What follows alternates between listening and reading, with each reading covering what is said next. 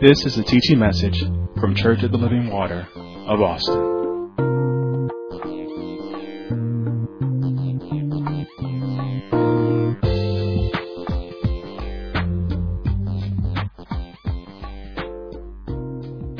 Amen. If you will, you go over to the book of Galatians where we stepped off. I'm just going to repeat a few things and we're going to get right into it. And we understand exactly what the book of Ezra is about, and we understand what Ezra was. He was a ready scribe. We understood what made him a ready scribe is that he prepared his heart. And that's all God is doing with us throughout this teaching, throughout these series of teaching. He's getting us to a place where He is preparing us, getting us to prepare our hearts so that we can be ready for His next move, ready for anything that He has for us, anything that He would ask of us.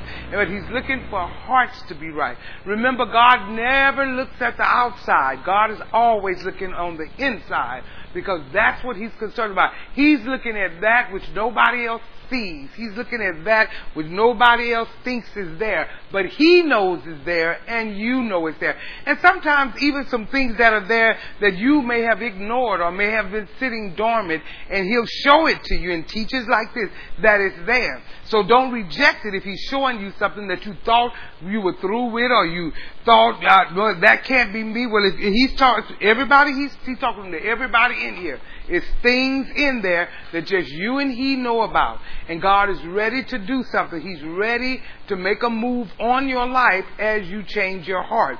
But let me tell you, we all have something to do. God has His part, we have our part. So when He gives you something, then you have to change. You got to make the change. You got to do the hard, unseen work that nobody sees. Every time we get through teaching, you have to get up, leave out of here, and go do the hard work. And the hard work is examining myself. It's easy to do it from the outside. It's easy to correct things that people could see so they can see that you've corrected. But God is not interested in that right now in this teaching. He's only interested in what they don't see, but only He sees.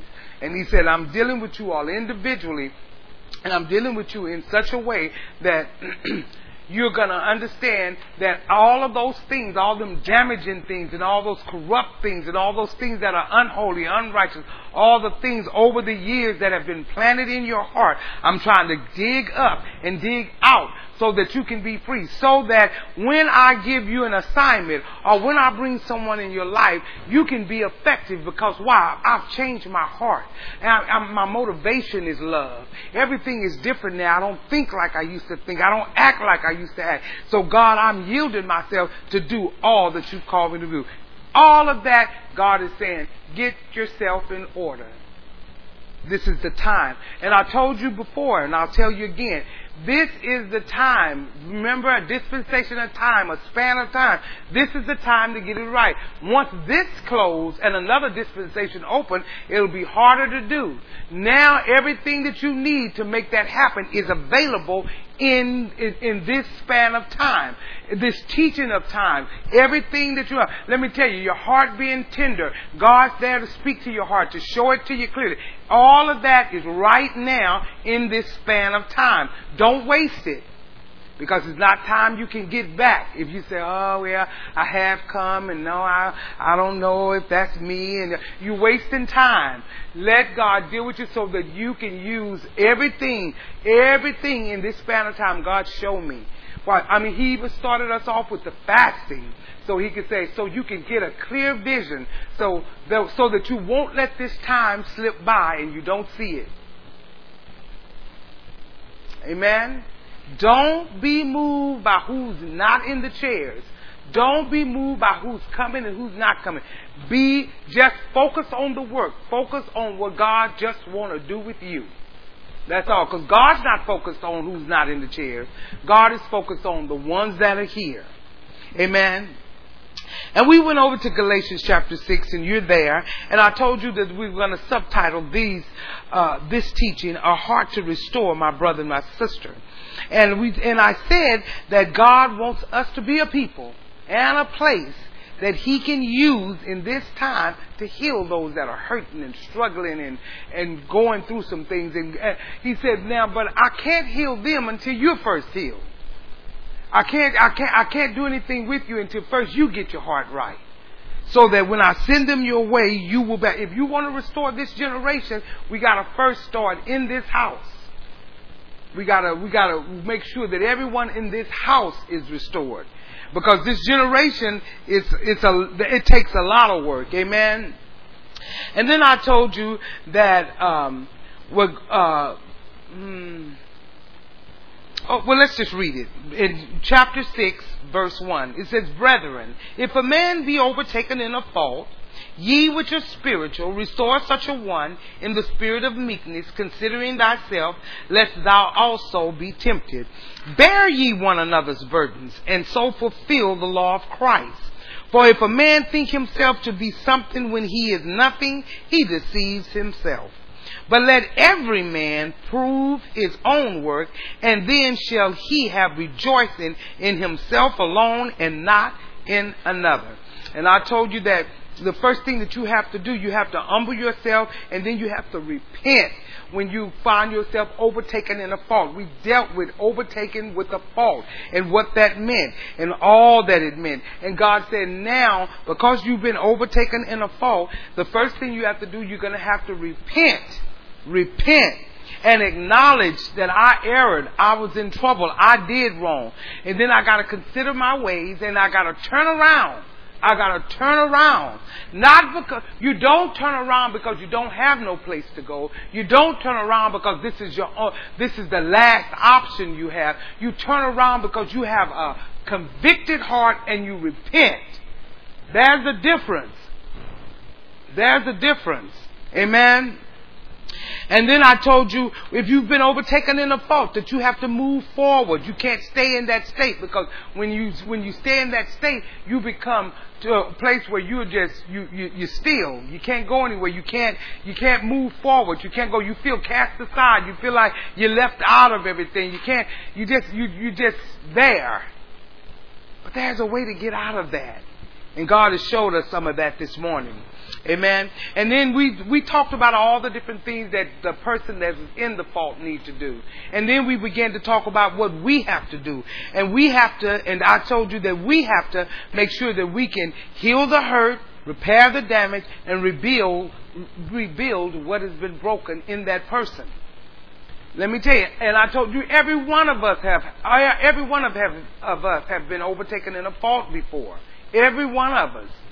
And so we have to be considerate of those that have been overtaken, that have humbled themselves, that have repented, that want to move forward. They're showing you that they want to move forward, and they're acting on it. They're going forward with it. Those are the people that we want to help get where they need to be. Amen. And then I told you, when a person humbles themselves, repent, and desires to move forward, that the church cannot make it more difficult than it already is. It is a difficult thing when you have been overtaken with a fault and you got to come back among members or among people. It's difficult. And so we have to understand how difficult that is. So as a church, we cannot make it more difficult for them. Amen? We cannot. When a person has been overtaken in a fault, there's something they have to do, and it's something we have to do. And when we know what we have to do, we say, you know what, I'm gonna do my part. And then you watch to make sure they're doing their part. Amen? And then I told you that people don't like to read the scripture because they think when you say, restore such a one, and what does it say? And bear one another's burdens. We don't want to hear that. We don't be like, oh God, it feels like I got to take on everything. You don't have to take on everything, all of their burdens. And we'll get to that later on. But you don't have to do all that. You have just your part to do. And that is to have your heart tender with compassion, because you see the person is struggling. You see the person that have repented, and they're humbling themselves. And it's a hard thing. It is a hard thing to humble yourself and repent after you've been overtaken in a fault. Amen. And what did I say? I told you that when a person is overtaken in a fault, is usually the root of it is that they had pride. The pride got them somewhere that God was not. Always, whenever you get caught up, pride got you, and took you to a place where God was. And wherever God is not, I'm going to tell you, it ain't nothing but sin and bondage and foolishness. Amen. And then I told you, when we're talking about overtaken in a fault, we're talking about being stalled. We're talking about being left behind. We're talking about feeling like, I'm pushed aside. Yes, you're going to feel that way because that's all a part of being overtaken in fault. But we as a church can't make it harder. We got to try to make it easy. They already feel bad. When a person has repented and they're trying to get their life right with God, let me tell you, they feel bad. Now, if you don't feel bad, you haven't repented because you feel bad. That I got to be in front of people and, they're, I told you that fault means a sin, an offense, it's an error or a lapse of judgment. That's what you did when you were overtaken in the fault. You were sinning, that you could have had an offense against someone. You're in error about everything. And you have a lapse of judgment because I said when you're in that state, you will do anything. You will do anything. Amen? Then I told you when you humble yourself before God, there's also going to come embarrassment with it. Because it's going to be embarrassment to a man. Because once you humble yourself and repent before God and you show that remorse and you show that, let me tell you, people are going to have a clue that you blew it. And it's hard to repent and turn around your life and acknowledge, I'm wrong. And now this is how I know that you're sincere. When you don't blame anybody but yourself. Nope. It wasn't mama's fault. It wasn't daddy's fault. It wasn't upbringing. It wasn't race. It wasn't because my parents got a divorce. It wasn't because, it wasn't because we didn't have enough money. It wasn't because the neighborhood you come from. Nope. See, that person still haven't repented. Because none of that, every choice that you made to get in that fault is yours. Until you own up and say, it was me. I acknowledge all of it was me. I'm not going to blame anybody for it but myself because I'm the one put myself in that. It's hard to repent. It's not an easy thing to do. That's when you start making up excuses. That's when you're trying to make it look a little better. See, let me tell you something so you won't waste your time with that. When you have been overtaken in the fault, ain't nothing you can say to try to make that thing look good. Ain't nothing you can do to try to make that thing look innocent. It's a fault. It's a sin. It's an offense. It's a lapse of judgment. It is what it is. So quit talking because then you're going to start lying and you're going to start doing all that. And that's not showing humbleness and that's not showing repentance. You got to own up to that was it. That was me. If you want to get help, that's what you have to do. Own up to it. That's why I believe that the Bible teaches us when someone's overtaken in a fault and, where it's a group of people and stuff and people need to stand forward and tell of their mistake because God is trying to get them to understand it's all you. Acknowledge that. And that's not an easy thing to do. But when you are sincere and you want to repent, you say, it doesn't matter that I'm embarrassed. It doesn't matter that I'm embarrassed in front of people. I don't care. I'm not embarrassed in front of God. I just want God to help me.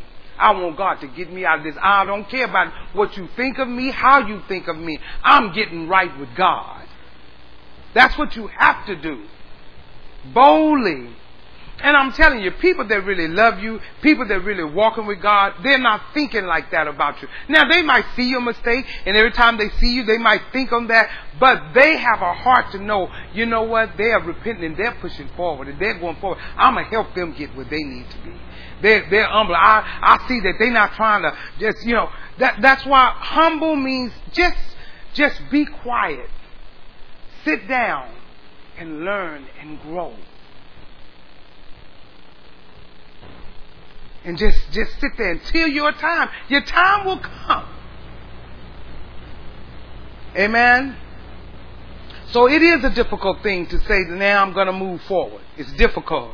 I'm going to forget those things that are behind. I'm going to press toward tomorrow. It's difficult when you've been overtaken in a fault. And all I'm saying is when people desire to do that, they're coming to the church. They're going to come into the church because this is the place of restoration.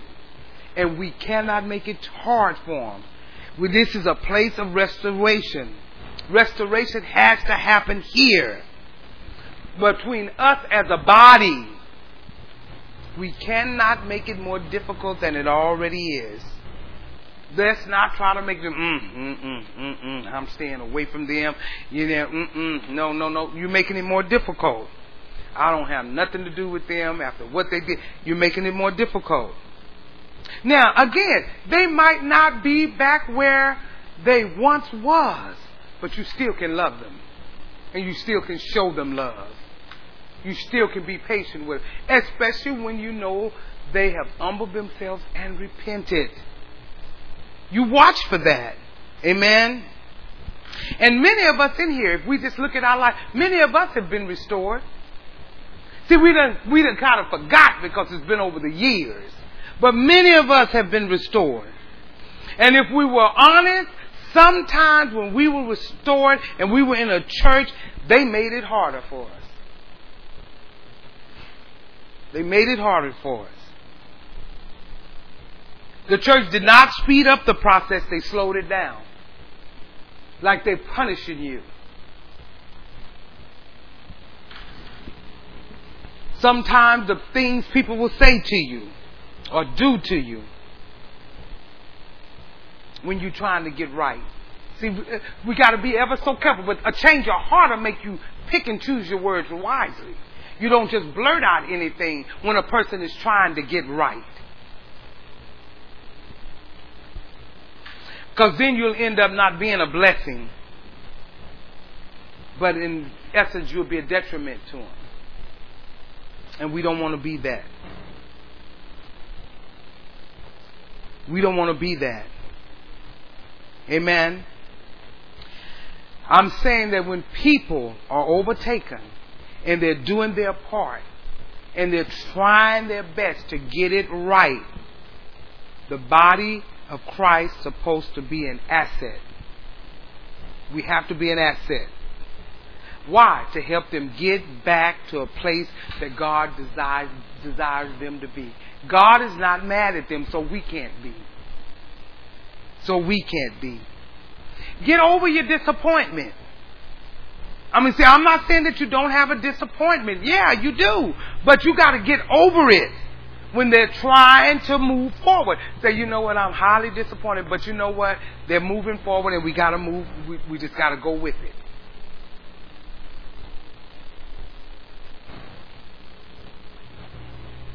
God expects that of us. But you know what? That's not easy for us either. You know why? You have to be prepared to do that. You got to be prepared to do that. That change of heart, you got to prepare yourself to do that. And you know what? Sometimes we're more prepared to do that for sinners than we are believers. We'll easily do it for sinners, but not believers. Sometimes we're more prepared to do it for strangers than those in the household of faith. I'll bend for somebody I don't know, but not the ones I do. Not somebody with the membership number. I'm going to make it a little harder for them. They should know better. The kind of word we get, they should know better. No. Remember, we've all been overtaken in a fault. Don't forget that you were once too and God got you out. When you repented and you went for it, somebody loved on you, somebody ministered to you, somebody yielded and bent so that you could get back where you needed to be. Listen, when a person has been overtaken by a fault, God wants us to be a people and a place that they can come to and be healed. God said, I want them to be able to come to you. I don't want the trouble. You know what? I was just thinking, if just our hurting children came home, I'm talking about came home from church. And you know what? And I'm not even really talking about biological. I'm just talking about the children that grew up in this church. We'd be packed. If just the children that grew up in this church gave their life to God in this church, and since giving their life to the Lord, they have, at one time or another, they have fallen into a fault. They've been overtaken by a fault. Listen, we got to understand this. God wants His children home. He really does. He wants His children home. But He said, but how can I bring them home if you're not going to be ready to receive them? Are you going to be ready to receive them if I bring them home? See, it's different because it's a way that you have to do it. You can't just be ruthless when they come home. See, if they come home, you can't go up to them and say, I'm so glad you're back. Where you been so long? That's condemnation. Where you been? That's condemnation. We got to know how to receive them. What? We're going to get into that. I have 3 points. Write this one once and you don't have to write it again. My heart must be prepared, number 1, by the power of the Holy Spirit. Notice in the scripture it says, you which are spiritual. Now, I want you to know spiritual is not spooky. It's not, praise, hallelujah to God. Hell, I'm blessed and favored and, and living the life of God and I'm the head, not the tail. That's not spiritual. Saying all those things, how blessed you are and highly favored and walking in the things of God. That's not spiritual. I'm just claiming and proclaiming and that I'm the head and not the tail. No, putting long messages on your answer machine, trying to preach somebody. And people don't. Do you know when people call you on the phone, they don't want you talking to them. They want to talk to you about something. And you got a whole 15-minute message. They've been to church. They don't need you talking about, God, I just want to know. I just want you to know if you didn't know the Lord Jesus Christ today. You know what? When I get one with a long message like that, I just hang up. It's just too much. I don't need you. I want to say something to you. We want to put all that on, like that's going to make you spiritual. I'm going to put all of this on my phone and I'm going to do all of this so they'll know I'm spiritual. That's not spiritual. Did you hear me? It's not spiritual. Spiritual is not wearing makeup and dressing up. Spiritual is not, I don't wear makeup, I'm not dressing up, and I'm walking around here looking like I'm on my way to where? Surely not heaven. That's not spiritual. Okay, I just want to make sure I don't want nothing on. I'm pure. Just because you don't wear makeup don't make you pure. Now, you might be pure ugly, but I'm not going to say that out loud. Did I say that out loud? I was thinking that. I didn't mean to say that out loud. But don't act like if I don't wear makeup, that means I'm pure.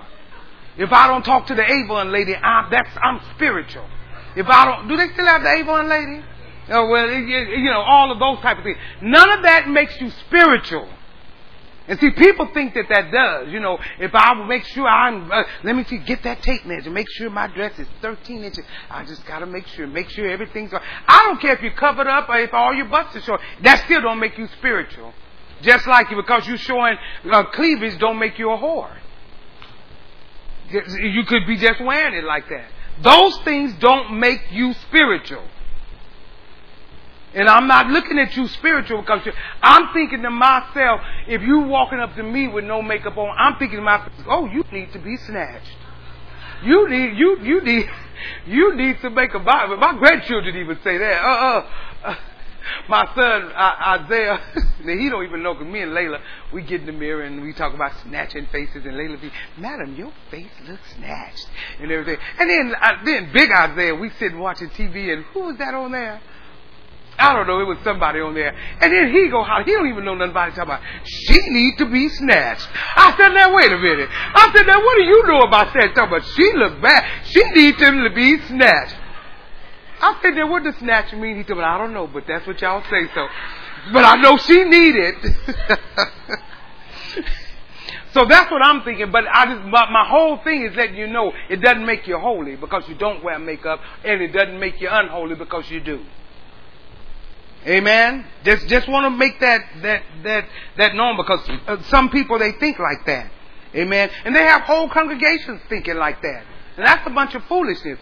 They have, let me tell you, they have all of that going on. They dress like, want to cover up. And we know we do need to be covered. But they cover up from here all the way down, and they have everything. They have no makeup on, and they try to put on the oldest and everything. But you're doing everything that nobody sees wrong. You're having sex outside of marriage, you're masturbating, you're doing everything else, you're cussing, you're drinking, that nobody sees, but you think because I look a certain way, it makes me spiritual. You've been overtaken in a fault. Just to make sure that you understand that. You don't get no kudos with God because you don't wear makeup and all that. No. Now, this word spiritual here, if you would study it out more fully, it would read like this: ye which are filled with and governed by the Holy Spirit. That's a difference. When it says you which are spiritual, that's the one he wants to go to. So you wouldn't change that scripture if you say, you which are filled with and governed by the Holy Spirit. That means, now, right there, but the meaning of spiritual, that means that everybody in the church is not qualified. You missed that. Everybody in church is not qualified to get involved in this process of helping someone who is overtaken in fault, because this person must not only be filled, but they must be governed by the Holy Spirit. Because see, there's people in church that that they're not governed by the Holy Spirit. They're not governed by God's Spirit. Now, I didn't say they didn't have the Spirit. I said they're not governed by it. There's a difference. That's one of the reasons I believe Paul didn't say everybody rally around that person. Because Paul knew if he had said everybody just rally around him, there would be some people in that rally that was not going to be helpful. That's why he said, now, just you that's spiritual, that's filled with and governed by, those are the ones that I want to address these people. Not you. I know you have the Holy Spirit, but you're not governed by it. You don't live by it. So I don't need you saying anything. You're going to have to get to the point where you're governed by it. Amen. He said, those of you are being governed by the Spirit of God. There's many of us that we have the Spirit of God on the inside of us, but He's not governing our life. Now, the word govern, it means I have been changed by the Holy Spirit, and I'm obedient to the Holy Spirit, and I'm submitted to the Holy Spirit. Now, if you all of that, you're a candidate. I'll say it again. To be governed means that I have been changed by the Holy Spirit, I'm obedient to the Holy Spirit, and I'm submitted to the Holy Spirit. The Holy Spirit have changed me on the inside. I'm obedient to the Spirit of God that's on the inside of me. I'm submitted. In other words, I'm not going to get in the presence of somebody and do something or say something other than how the Spirit of God spoke it to my heart. I'm not going to go and give them my own opinion. I'm not going to just blurt out anything. I'm not going to talk crazy to them. I'm not going to do all of that. Why? Because I'm governed. God is going to always, I can't speak what I want to speak. If God didn't say it, be quiet. I don't care how much you want to say it, just hush. See, that's a person governed. You say, no, I'm led by His Spirit. And He's saying those of us that are governed and obedient and submitted and led by the Spirit of God, they're the ones responsible to restore somebody in the spirit of meekness that have been overtaken in the fault. Now we know that starts shrinking the amount of numbers that should be dealing with people that are overtaken in the fault. Because see, there's a qualifications for it. Because he said, you which is spiritual. He could have said, just everybody in the church. If somebody's overtaken, but no, he said, only you that are filled with and governed, that's led by his Spirit, that's obedient to his word. You go to them if they've overtaken in a fault. In the spirit of weakness. And this is what we want. We want in this church. We want this. I want the majority of us to be spiritual. I know all of us won't, but I want the majority of us to be spiritual. Again, I'm not talking about putting a Bible verse in every sentence that you speak. That's not spiritual. Some people think that is. I'm not talking about putting a Bible marker in your marker and say, oh, they're spiritual. Or CDs in your car. I don't care how many notes you take. That doesn't make you spiritual. I don't care how many classes you've taken. I don't care how many new members, how many AMC, how many whatever classes. That doesn't make you spiritual. I want this church, in this process of preparation, to learn to be governed by the Holy Spirit. This word spiritual also means that you have the power to love. Now, see, spirit, when he's saying to you which is spiritual, it's the whole lot. You have the power to love. That word power simply means the ability. I have the ability to love. See, I understand. God told me, and I believe it. Everybody can't minister to everybody. Now, you may be able to minister to certain type of people, but you can't minister to everybody. Sometimes I just go around people and I'm listening and watching. Sometimes a lot of people, you just can't minister to everybody.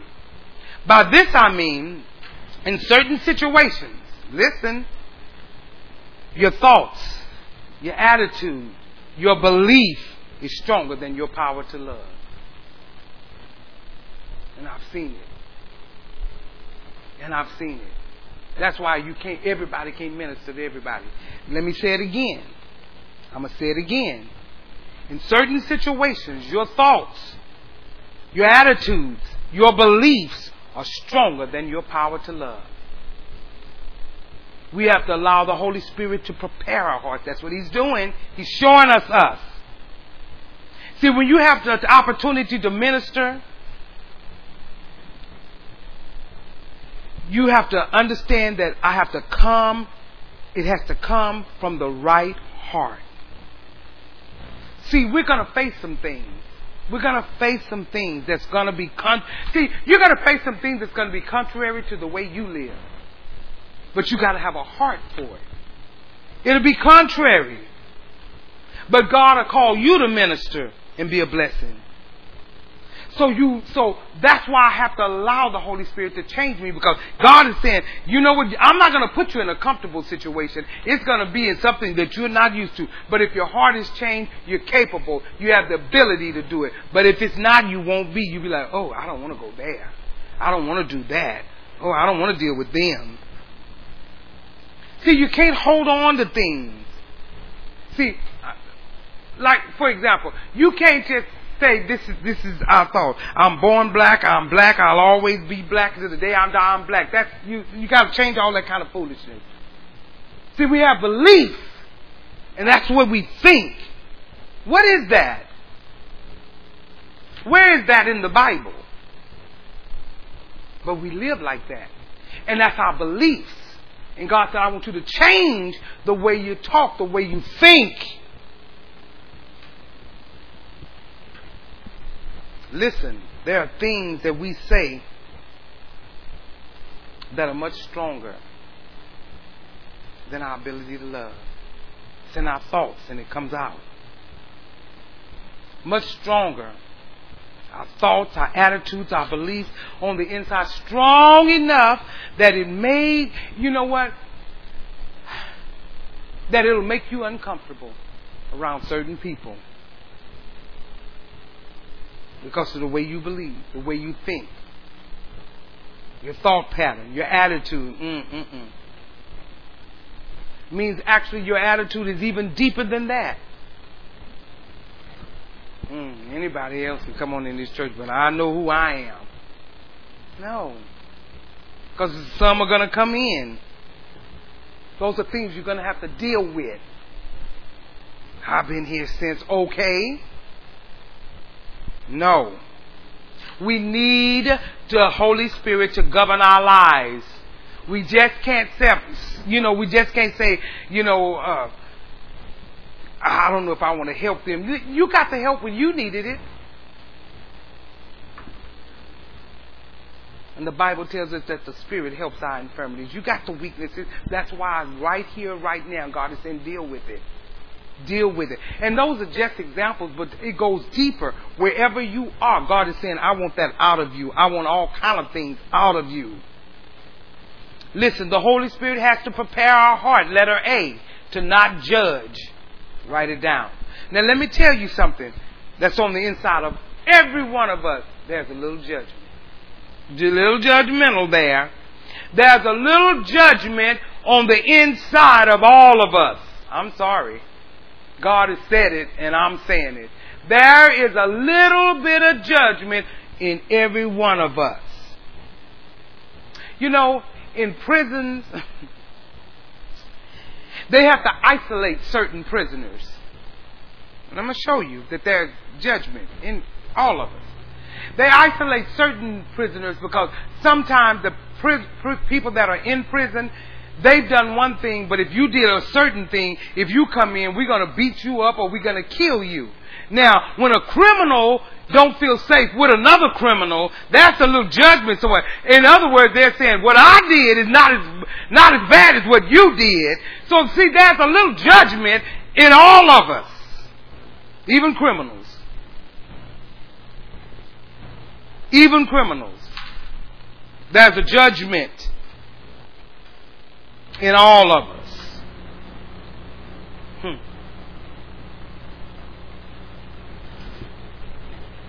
I thought about that. I'm like, so you murdered somebody, but what they did is worse than that, so you're out. You need to, Look at somebody and say, there's a little bit of judgment on the inside of us. And you know what? You have to be prepared not to judge. God has to prepare you not to judge.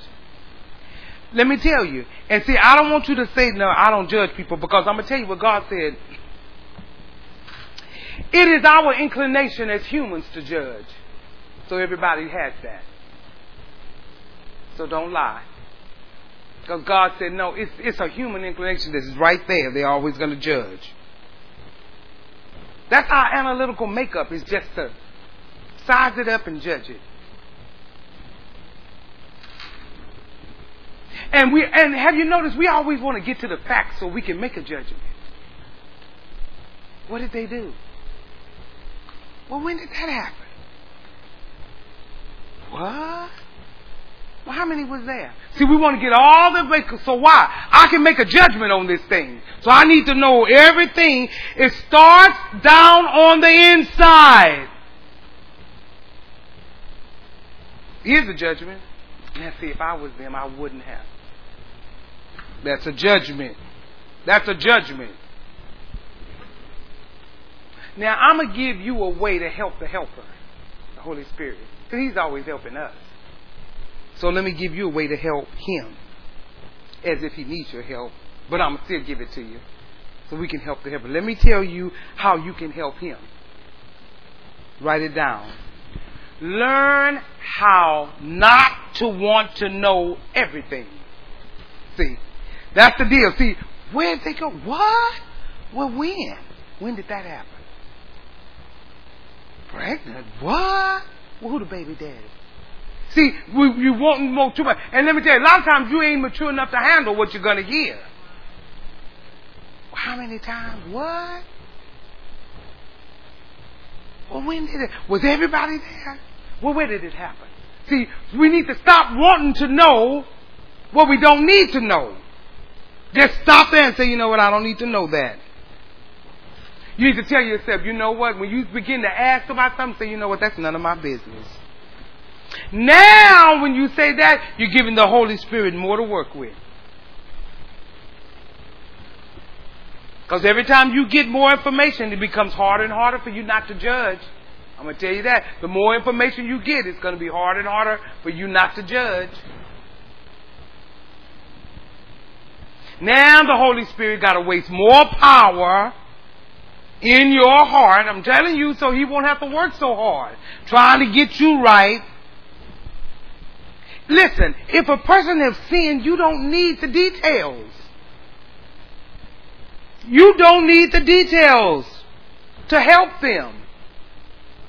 Okay, now tell me everything that happened. Because if you tell me everything, and now I'm going to start judging you.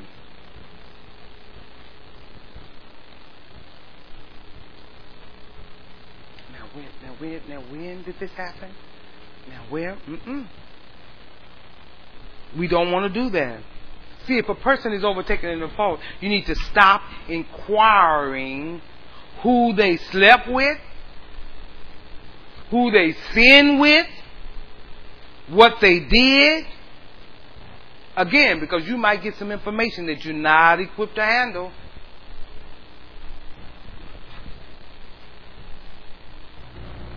Why do you need to know the detail about somebody that have a baby? We all know how that happens, right?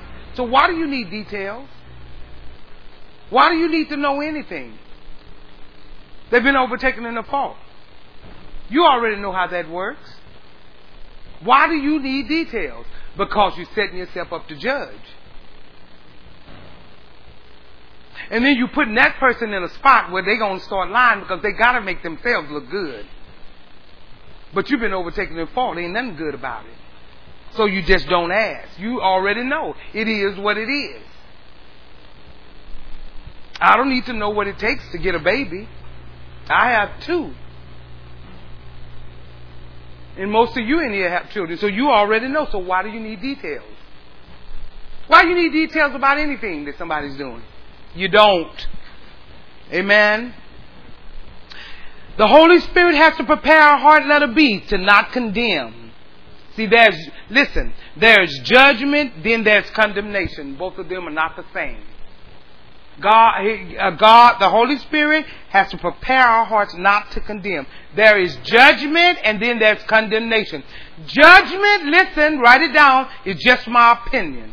Condemnation is what I think ought to happen to you. There's a difference. I say judgment is my own opinion, but condemnation is what I think ought to happen to you for what you did. So you have to be very careful. Let the Holy Spirit prepare our hearts to not condemn. You have to work on these other hard, unseen things. If somebody comes back to this church, you have to be careful not to do condemnation. By the time you came back, I was wondering where you been.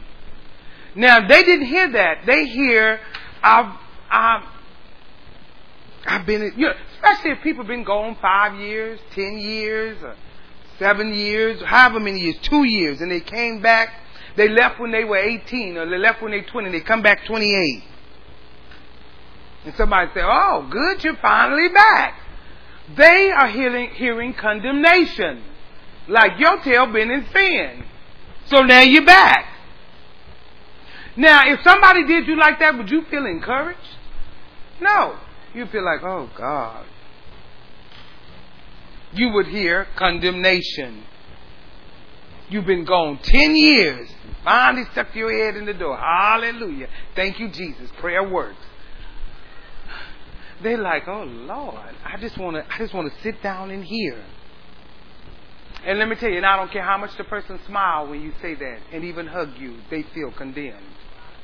They feel condemned. Well, okay, Sister Hill, then somebody comes in and they haven't been here for a while. So what do you say to them?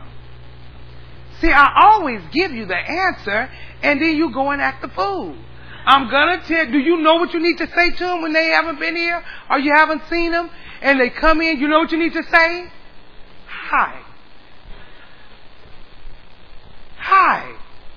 I love you. Let me tell you, nobody would feel condemned if all you said was hi and let them know you love them. That's it. You don't have to go any further than that. Why did you ever leave? We got the word. you know what Jesus said, and you know what his disciples said. Where can we go? Stop it. You're condemning them. Just say, hi, I love you. That's it. Nothing else is needed. When you start going further than that, you start condemning. And that's what people need when they come into a church. Just hug them and smile. Hug them and smile. And tell them that you love them. Whether it's been 2 years, 10 years, or the other day. I just love you. You remember our pastor, he'll say he would speak to people and they'd be like, I was at, see, now that person, they just, cause where they have, if people just have a different thing when pastors speak to you. They just act like, they know. So they just condemn themselves. You don't even need to condemn me. And you be like, and pastor's like, I'm just speaking to you. And you trying to tell me where you've been and where all that. But that's different because it's just the way people think when they're talking to a pastor. But, hi. Hey. I love you. And just go on and whatever. Talk about their job. Anything other than they've been away and you out of order and out of line. Just say, I love you. That's all you have to do. And I'm telling you, when you do that, it's no way they're going to feel condemned. I don't care how long they've been away. They didn't come back for you to put them on trial. They don't want that. They don't want that. They like, oh, you know what? I just want to sit down. I don't want nobody talking to me about that. I don't want them feeling like, oh God, they're going to ask me something about that. No, they should feel calm because they're not going to ask me nothing. They just love me and just act like I've been there all the time. That's showing them love. Just act like they've been there all the time. Amen. The Holy Spirit has to prepare and let us see our hearts to minister. I love what the Bible says in 1 John. It says, minister in word, not just in word, but in deed and in truth. Sometimes we use many words, but perform very few deeds. And he says, not in just words, but in deeds. When a person is overtaken in a fault and they have repented, they don't want to hear a lot of words. I'm going to tell you, they do not want to hear a lot of words. Sometimes people don't want to hear a lot of they don't want people to talk to anything they don't want to talk about anything with people from church. They like, I just want to sit down. I just want to hear the message. I just want to hear the message on Sunday. I want to hear the message on Wednesday. I want to get out. I want to go to family life. And from that on, I don't want to hear from a lot of people. Remember, back it up. They're embarrassed. They've been overtaken in a fault. They don't want a whole bunch of talking. Yes, I love you. That's been an accent. They don't want a whole lot of talking. Why did you do? No. We don't do that. Now, they don't want a whole lot of talking, but they do want people to care for them. They want people to care for them. They want people to love them. But that's in deed, not just in word. In deed as well. Listen, when you're stalled, you're trying to get moving again. See, okay, when you come back to church, it's hard enough. Let me tell you, they're trying to get back rolling again. It's hard enough just to swallow the word. It's hard to just swallow the word I'm teaching. It's hard. It is hard. It's hard enough. They done came back in and they like, and you on my case, and this is on my case, and that's on my case, and the word, and I'm trying to get this word out without being offended and mad. It's hard for them to swallow any word. So they don't need the extra. We want to be an asset. We don't want to discourage them. And they got to sit here 56 minutes, 58 minutes and try to get that word down. And then someone want to stop him in the parking lot and give him another 30 minutes of beating. See, let me tell you something. This is the way I am. When I'm up here teaching, That's all the fussing and all the deal I want to do. When I come down there, you ain't got to worry about me talking to you about nothing. I'm not going to do it. Because I've done it here. Now you might come and ask me something, and I'm thinking to myself, weren't you in there? Because I'm tired. I got corns on my toes, and they hurt. I need to go see the podiatrist about that too. I'm so scared he's going to tell me not to wear no more pointy-toe shoes, so I've been putting it off. But that pain is saying, you better square up them toes. But they don't, let me tell you, people don't want to know. No. So you don't never have to be afraid to try to run from me when I come down from here. Like, oh, she's going to say something to me. She's going to say something to me. No. And none of the other ministers are. They're not going to say anything about anything. Unless you ask them something. Other than that, you ain't got to run because I don't want to talk about it. I just talked for 60 minutes. I don't want to talk about it. Because I'm not going to say anything down there that I'm not already said up here. That's not right.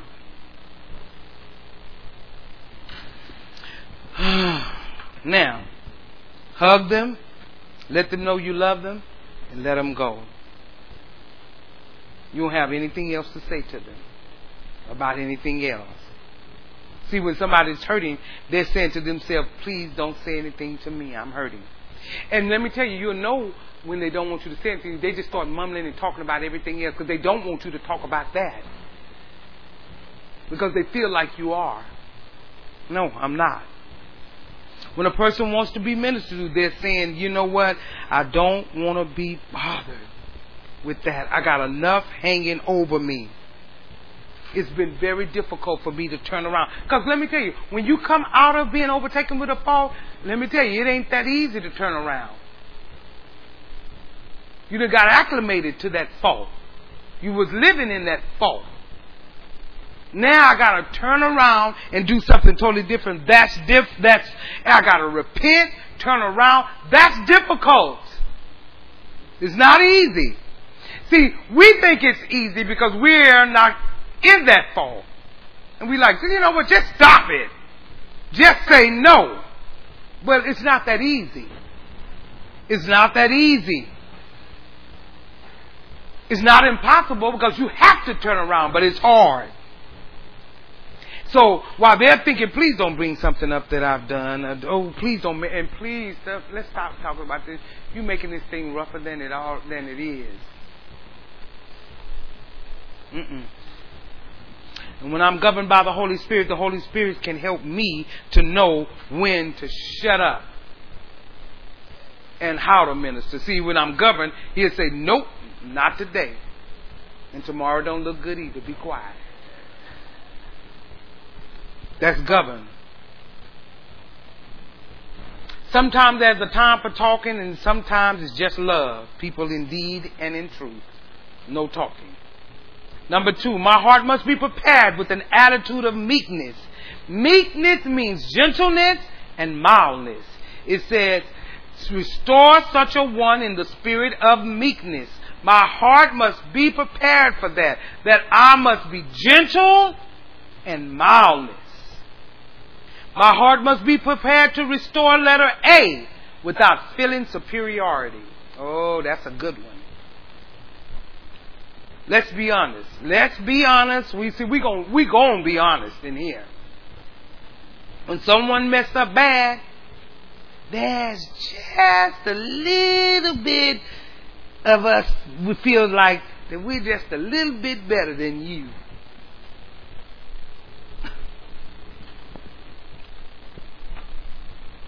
That's what God said. It's just, you might not strong. Okay, God said it's human nature. Yeah, I'm just a little bit better than you. See, before you say I don't do that, it's human nature. That's why we got to get it out of our hearts. It might not be a big one, but it's just something, just a little tinge in there that makes me think I'm better than you. Because I didn't do what you did. So I'm better than you. It's there. But God gave me something for that.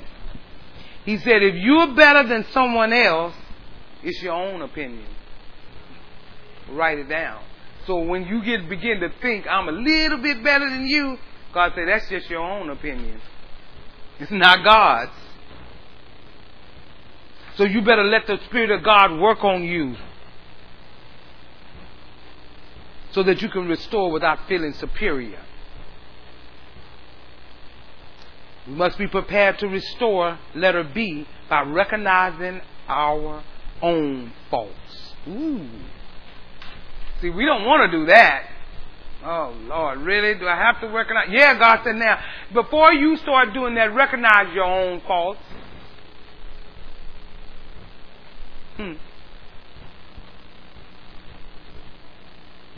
That's why he said, lest you be tempted. You know what he really meant when he said that? He said, now you be still and don't you get too deal, lest you be next. That's what, you wouldn't change that scripture. Lest you be next. You think you got it going on, you'll be next. Lest you be next. Slow it down.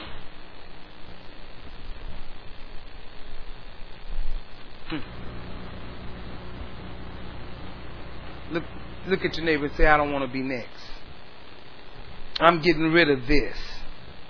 See, it's human nature to make you feel like, I got it going on, so let me minister something to you. God said, no.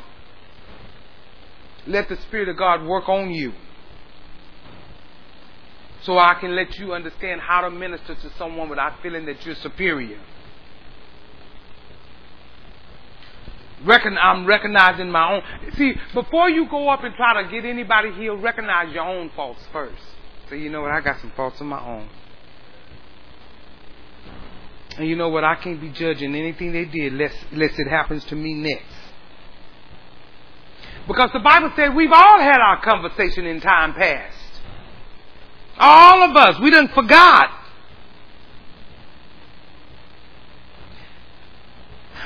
What has happened is sometimes we forget that what we're looking at used to be us. But see, it's a long stretch of time, so I'm looking at it different. No.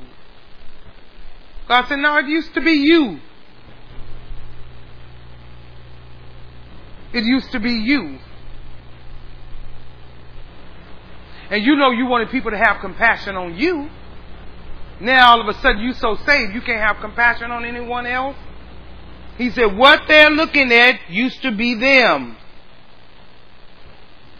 What they're witnessing used to be them. It was just a while ago. But see, we have to get our hearts prepared to recognize our own faults. See, let me tell you, a lot of you have a lot of faults. You just didn't get caught. See, you think, it tickles me. People get married, they done had sex outside of marriage a number of times, but they didn't get pregnant outside of marriage. So I'm a little better than somebody that did get pregnant outside of marriage. Oh no, not to God, maybe to society, but oh no, it's the same. You just didn't get caught. And guess what? It wasn't because you were trying not to get caught. Sometimes you don't know how you got caught. Sometimes you can look back on something and say, you know what, I don't even know how I got away with that. You wasn't even, you been hiding it. So you just didn't get caught. So you trying to think of it as wasn't a fault. No, it was a fault. You just didn't get caught.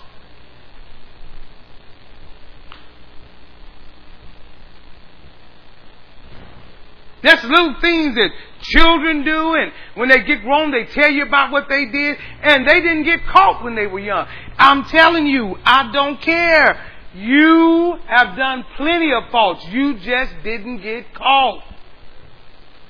And they did.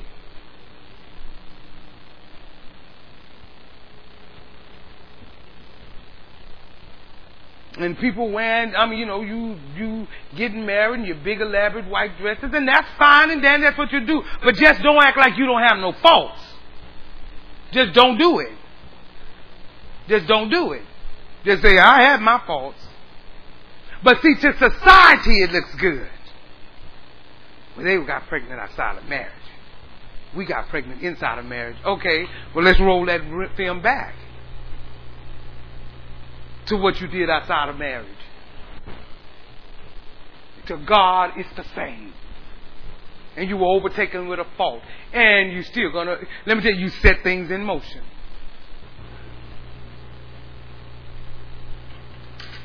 Are you with me? Look at somebody and say, I didn't get caught. And I'm not talking about the police. I'm just talking about you just didn't get caught. And you look good now like you just had it all going on. You ain't never had it going on. You were all overtaken in the fault all the way through. And still, maybe. But you better get this word tonight to come out of it.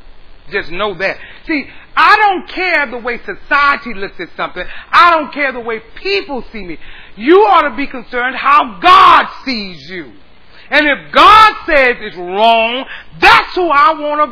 That's what I want to make the difference. That God, I want to please your heart. I don't care what people think about me and how they see it, because see, some of us, we just want people to think of us some way, and so we feel better about ourselves. But you can care less the way God feels about what you've done. Because God knows you just showing people what you want them to see. God knows the real deal, and we have yet to repent about it.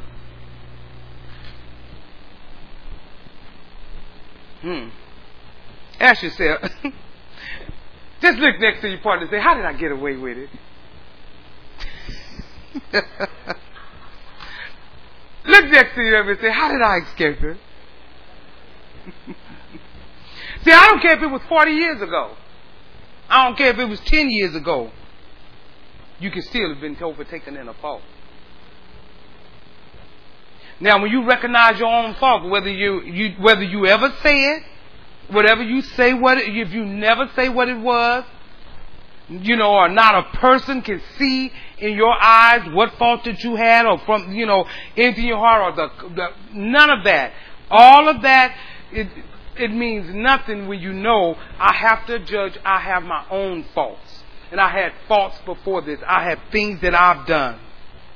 Because I had a conversation in time past. So I need to be more considerate of those that are having faults right now. Because now I'm walking in the Word, but I have faults. And still have faults.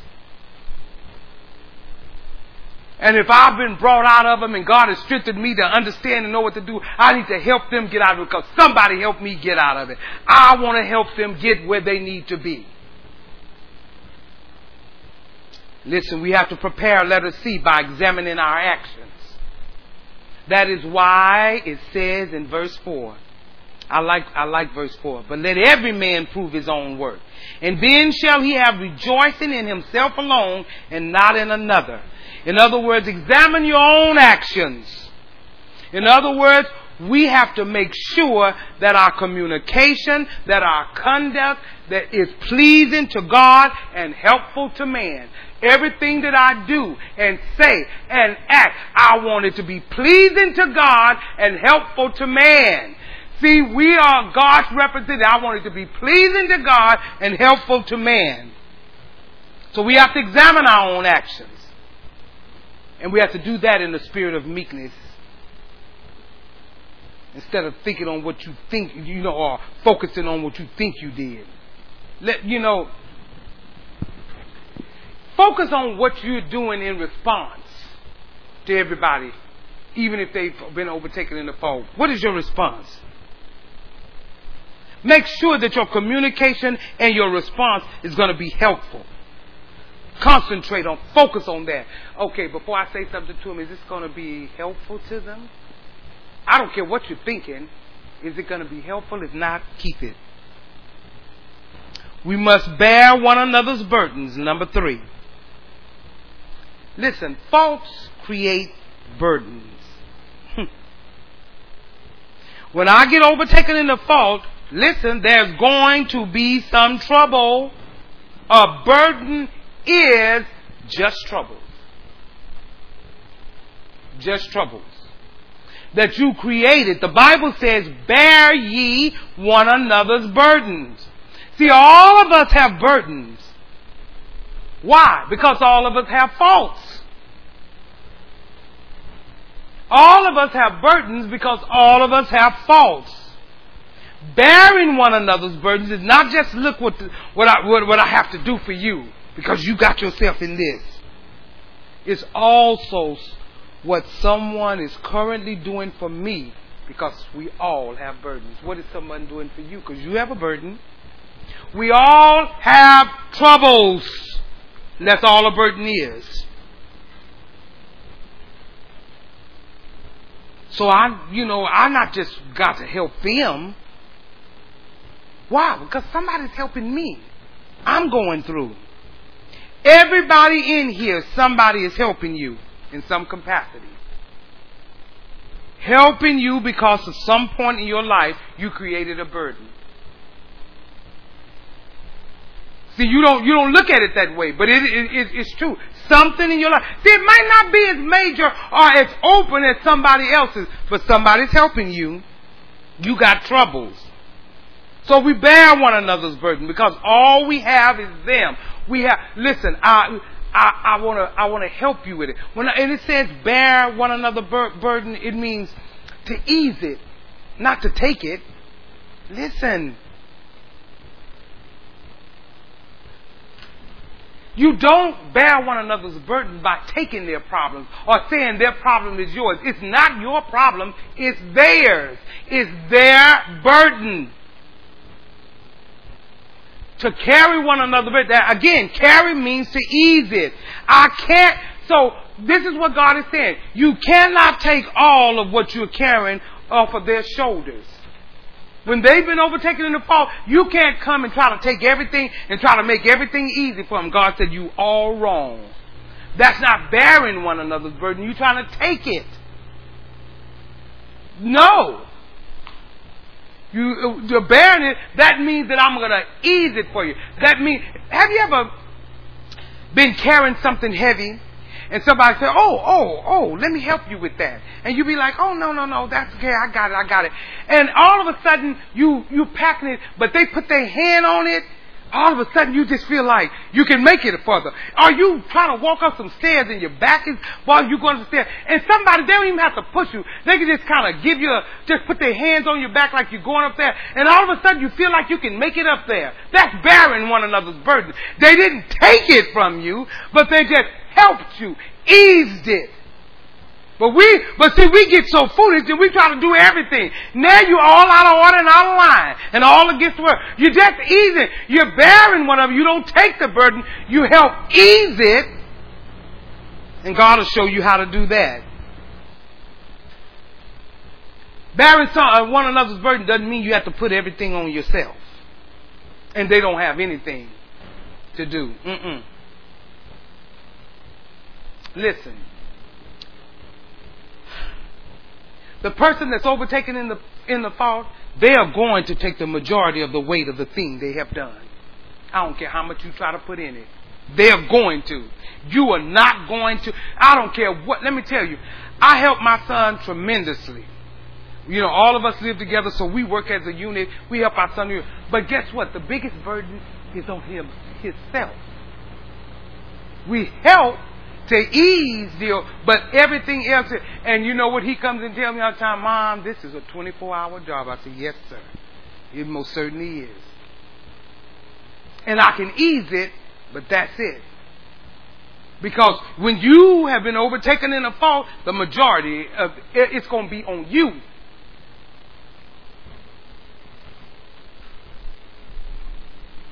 And I ain't trying to step out of my lane. Listen to me. All I'm really trying to tell you is, when someone's been overtaken in a fault and they have to go through, God is saying, now you can grab the corner of the thing and help them lift it. Whatever it might be. But I don't want you to try to lift the whole thing. Because no, it's their burden. That's helping. You grab the corner. You assist. You don't take over. You don't do what they need to do. You get to the side. You get aside. You know, they're going through you lean in just a little bit. Not all the way. You know, we want to take everything. Let me just do everything. Lean in That's helping. But the big burden is on you. The burden is on you. But just think, if all of us in here would just take a little bit, just a little bit of what we need to do, all of a sudden things will change. Because what a person is managing and going through, because they've been overtaken in a fault, it'll help managing it a little easier. But because the burden is still there and it's not going anywhere. But it makes it a little easier. God said that's the kind of heart I want you all to have. Where you just kind of lean in and help. Just a little bit. Oh, they need a ride?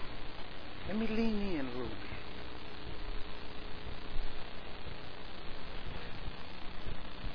Let me help them with this. Oh, they want to go to AMC? Oh, yeah. Let me lean in and help them so they can get there. I ain't talking about trying to go to no mall. See, that's when we start getting all off. See, when we're trying to get them where they need to be, you lean in and you help them. You don't just go and just, okay, well, let me take care of them. They just want to sleep. Listen. Oh, Lord. Listen.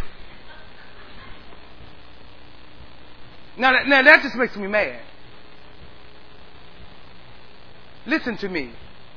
Once you have children, there's no sleeping. I got to get a nap. Nap my tail. There is no napping. Married or unmarried, that's your responsibility. You gapping, you don't need no napping. Nap my tail. I wish I would keep a baby while you sleep. No. See, now you're not leaning in. You're taking over. No. Now, if it's something responsible you want to do, something that you're going to do that's getting you closer back to where God wants you to be, that's not. But napping is not one of them. Hanging out with friends is not one of them. Ooh, just keep them. I just want to go to sleep. Excuse me? You don't know, no. I'm leaning in, but I'm not taking over. Matter of fact, I'm going to take a nap. I'm going to lay down. That's what I do. And I'm just using that example. It could be anything. It could be anything. You have to know when to lean in, and you better know when to lean out. Let God show you. Because let me tell you, you're not getting no brownie points with God trying to carry the whole thing. God said, no, you out of your lane. And you think, well, I'm just here because God's blessing, so I'm just going to bless you because God said that. Now, I didn't have nothing to do with that because I didn't tell you to do that.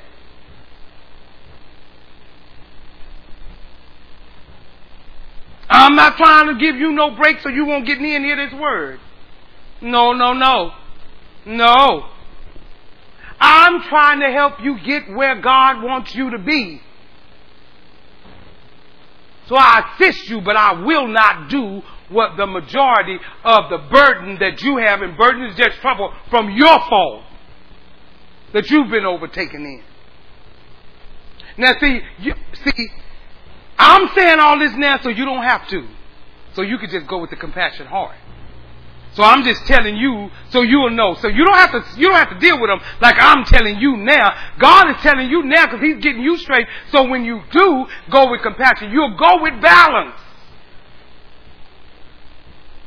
Because you're not going to deal with them like I'm talking. I'm teaching. But you take it and you say, well, you know what? Let me make sure I'm balanced. Don't move until I hear it from God.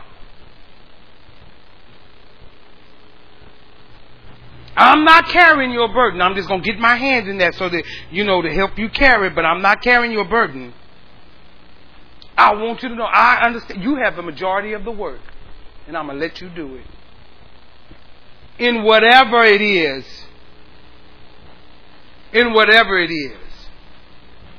All I'm there is just to try to make it a little easier when I want to.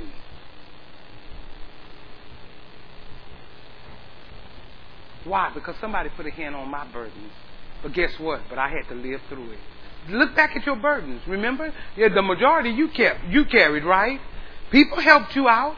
And people did. But the majority you carried. So don't think you're going to be able to carry a person that's been overtaken in the fault. They got to do it themselves.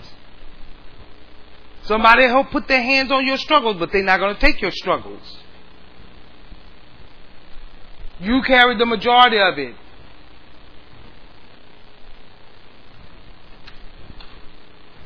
I'll even encourage you. But you're going to carry that.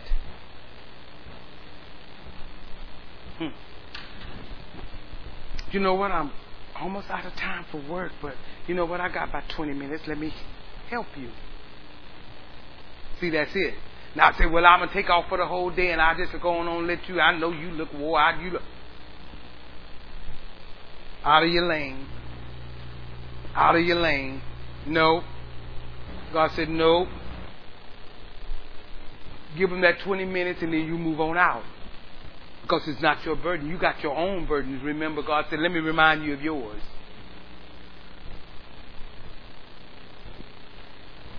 And you know what? And it's befitting. And it's right. The way God set it up. It's befitting. It's not like nothing is too hard.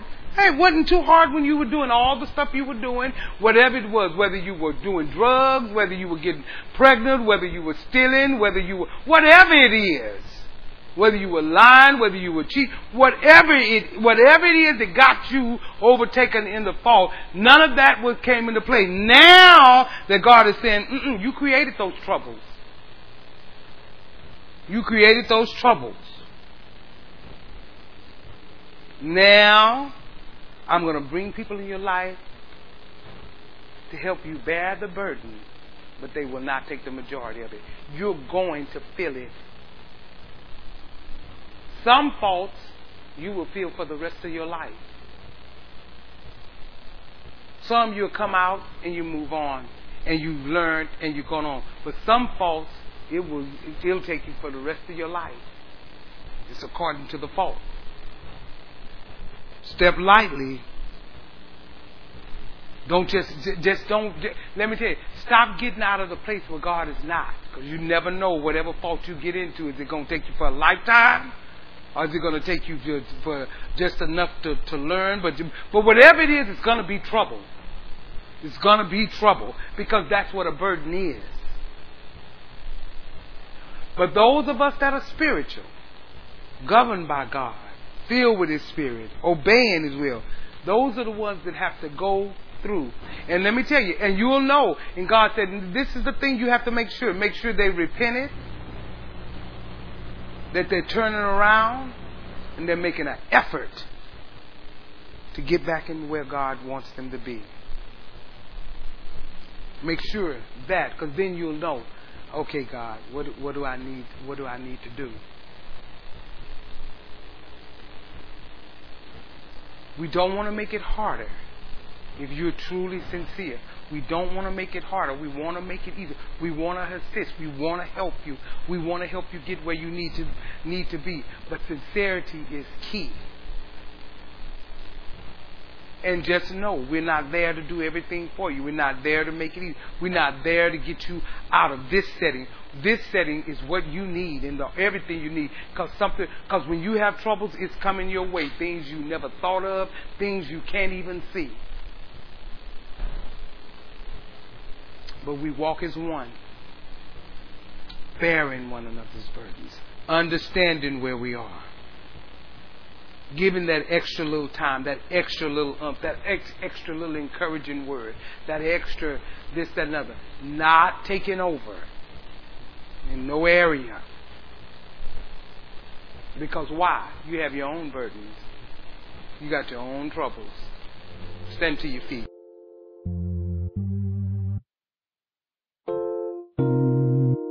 This has been a teaching message from Church of the Living Water at Austin.